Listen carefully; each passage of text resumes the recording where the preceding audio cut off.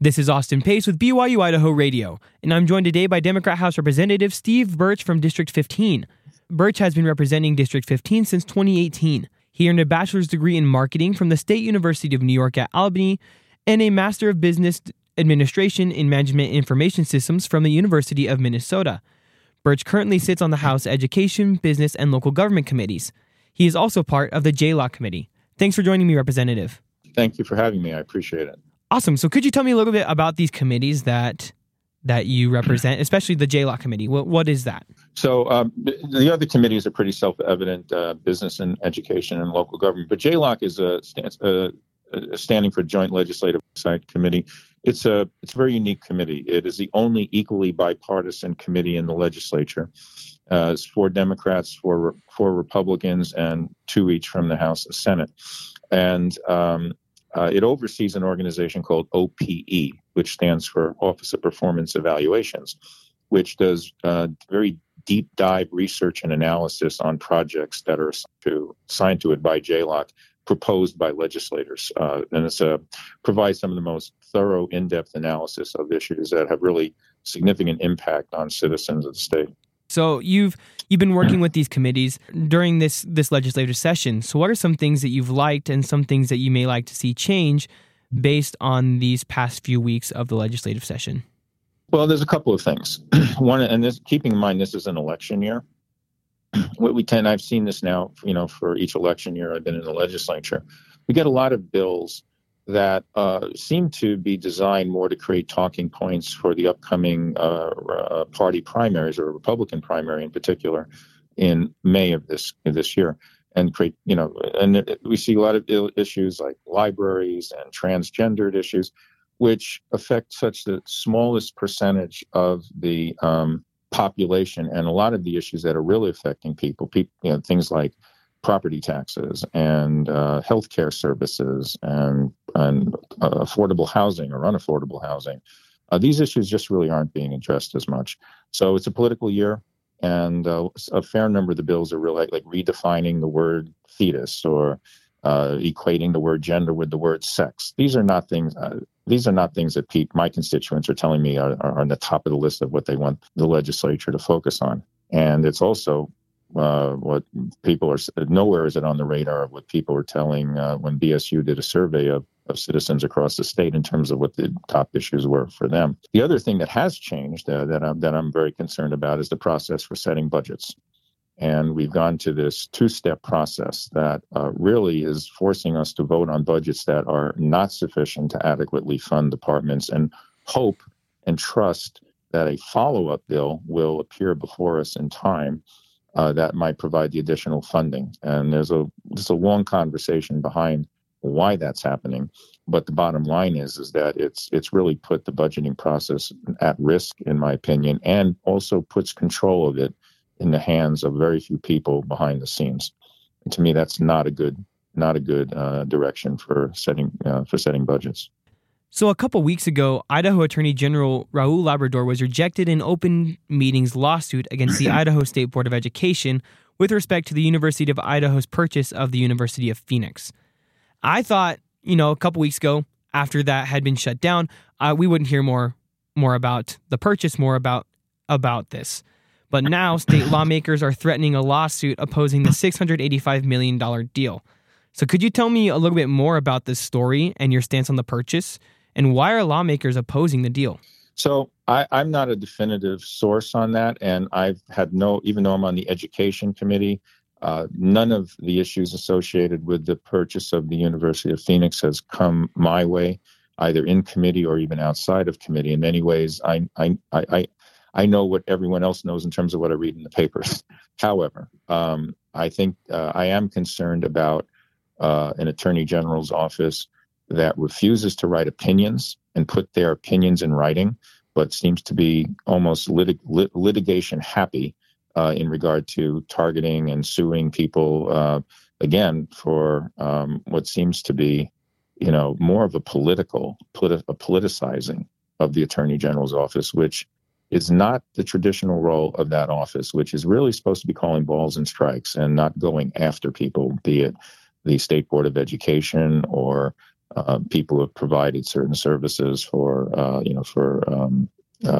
federal dollars, which they did last year.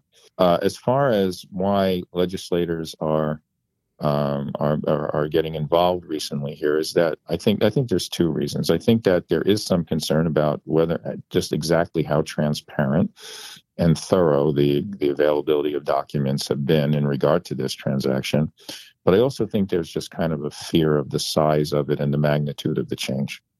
And I think, and when people aren't comfortable with change, they start asking more questions. And I think that's what we're seeing play out here. On to my next question. A couple days ago, on the 13th, the U.S. Senate passed a $95 billion foreign aid package, which would provide military support for Ukraine, Israel, and Taiwan. What is your stance on this, and how will this not only affect the citizens of the United States, but the citizens of Idaho, in your opinion? So this is really a question for the federal government. This only affects the citizens of Idaho to the extent that amount of money winds up affecting the financial relationship between the state of Idaho and the federal government and so forth. I don't really see this financially affecting Idaho citizens, but the U.S. in general, the stance taking a position on an issue like that, it's my opinion is no more valid than anyone else's opinion on it. And it really is not a legislative issue here in the state level. However, I do take a long-term view. And one of the things I did in my career, I did long-term strategic planning for Hewlett-Packard. I worked for HP here in Boise for years.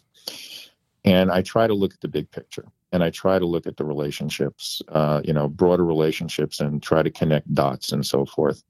And to the extent that there is legitimate concern that Russia has designs far greater than just locally in Ukraine, and to test the resolve of NATO and our allies in regard to their aggression. There is a long-term risk to the overall security in the world, and you have to decide at what point do you step in and try to prevent an aggressor from taking action like that can lead to additional action and additional expense and conflict elsewhere. So I've always felt that once you've identified a problem and issue, the sooner you deal with it and try to contain it or stop it or repel it, the better.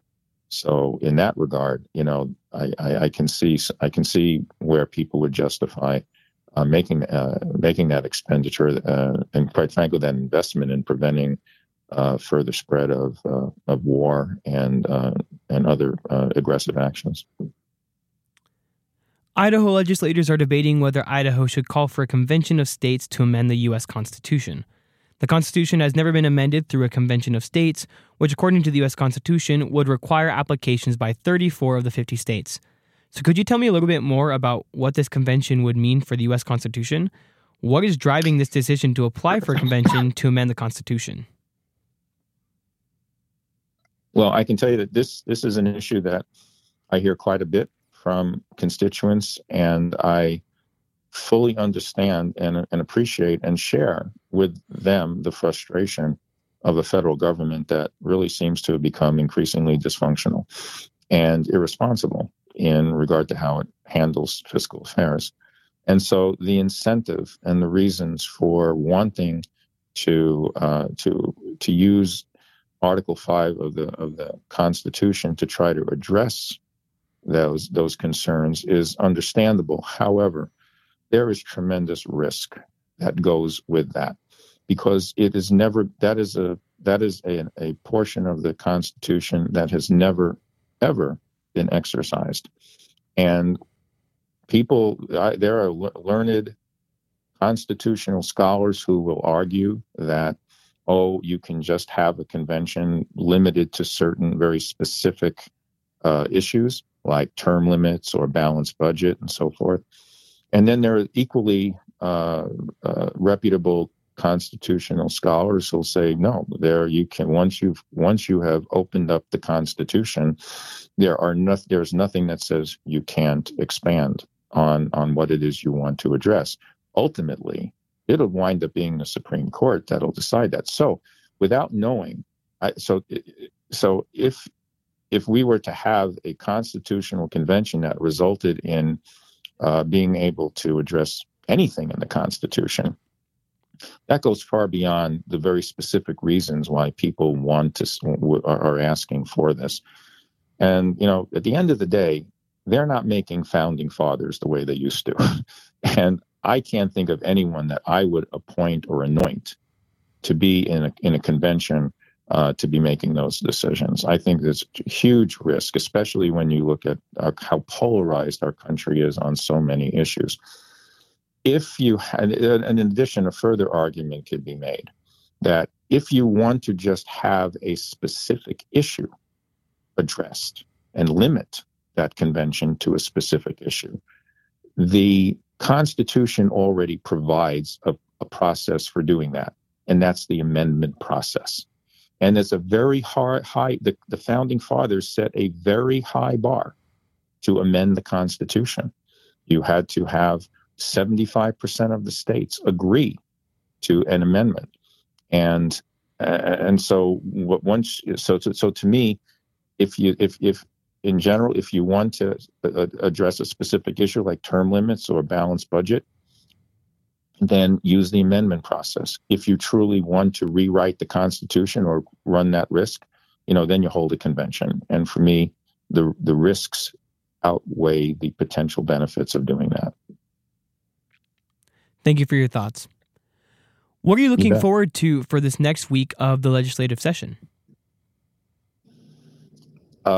Great question. I really don't know exactly what to expect next week in particular. I'd say looking for the balance of the session, which may end in 5 weeks or so if the target date of March 22nd, I think, is met, but no guarantee. There are two bills in particular that are going to be coming forward that have huge significant impact. One will be a tax credit bill, which is just essentially another form of a voucher bill that would divert money from public tax dollars from public schools to make them available to for-profit private and religious schools. That bill is working its way through. And the other is what's being called a facilities bill, which would provide money for school facilities, but it comes with a laundry list of other changes that have nothing to do with school facilities and a lot of restrictions on how money would be used for school facilities. So those are two major pieces of legislation that'll be coming up. The other area of legislation, I alluded to it earlier, is what will we see in the second round of budget bills in terms of adequately truly funding all the departments beyond the skeleton, bare bones bills that have been presented to us thus far. And those are yet to come as well. Perfect. Thank you. That was Democrat House Representative Steve Berch from District 15. Thanks again for joining me, Representative. My pleasure. Anytime.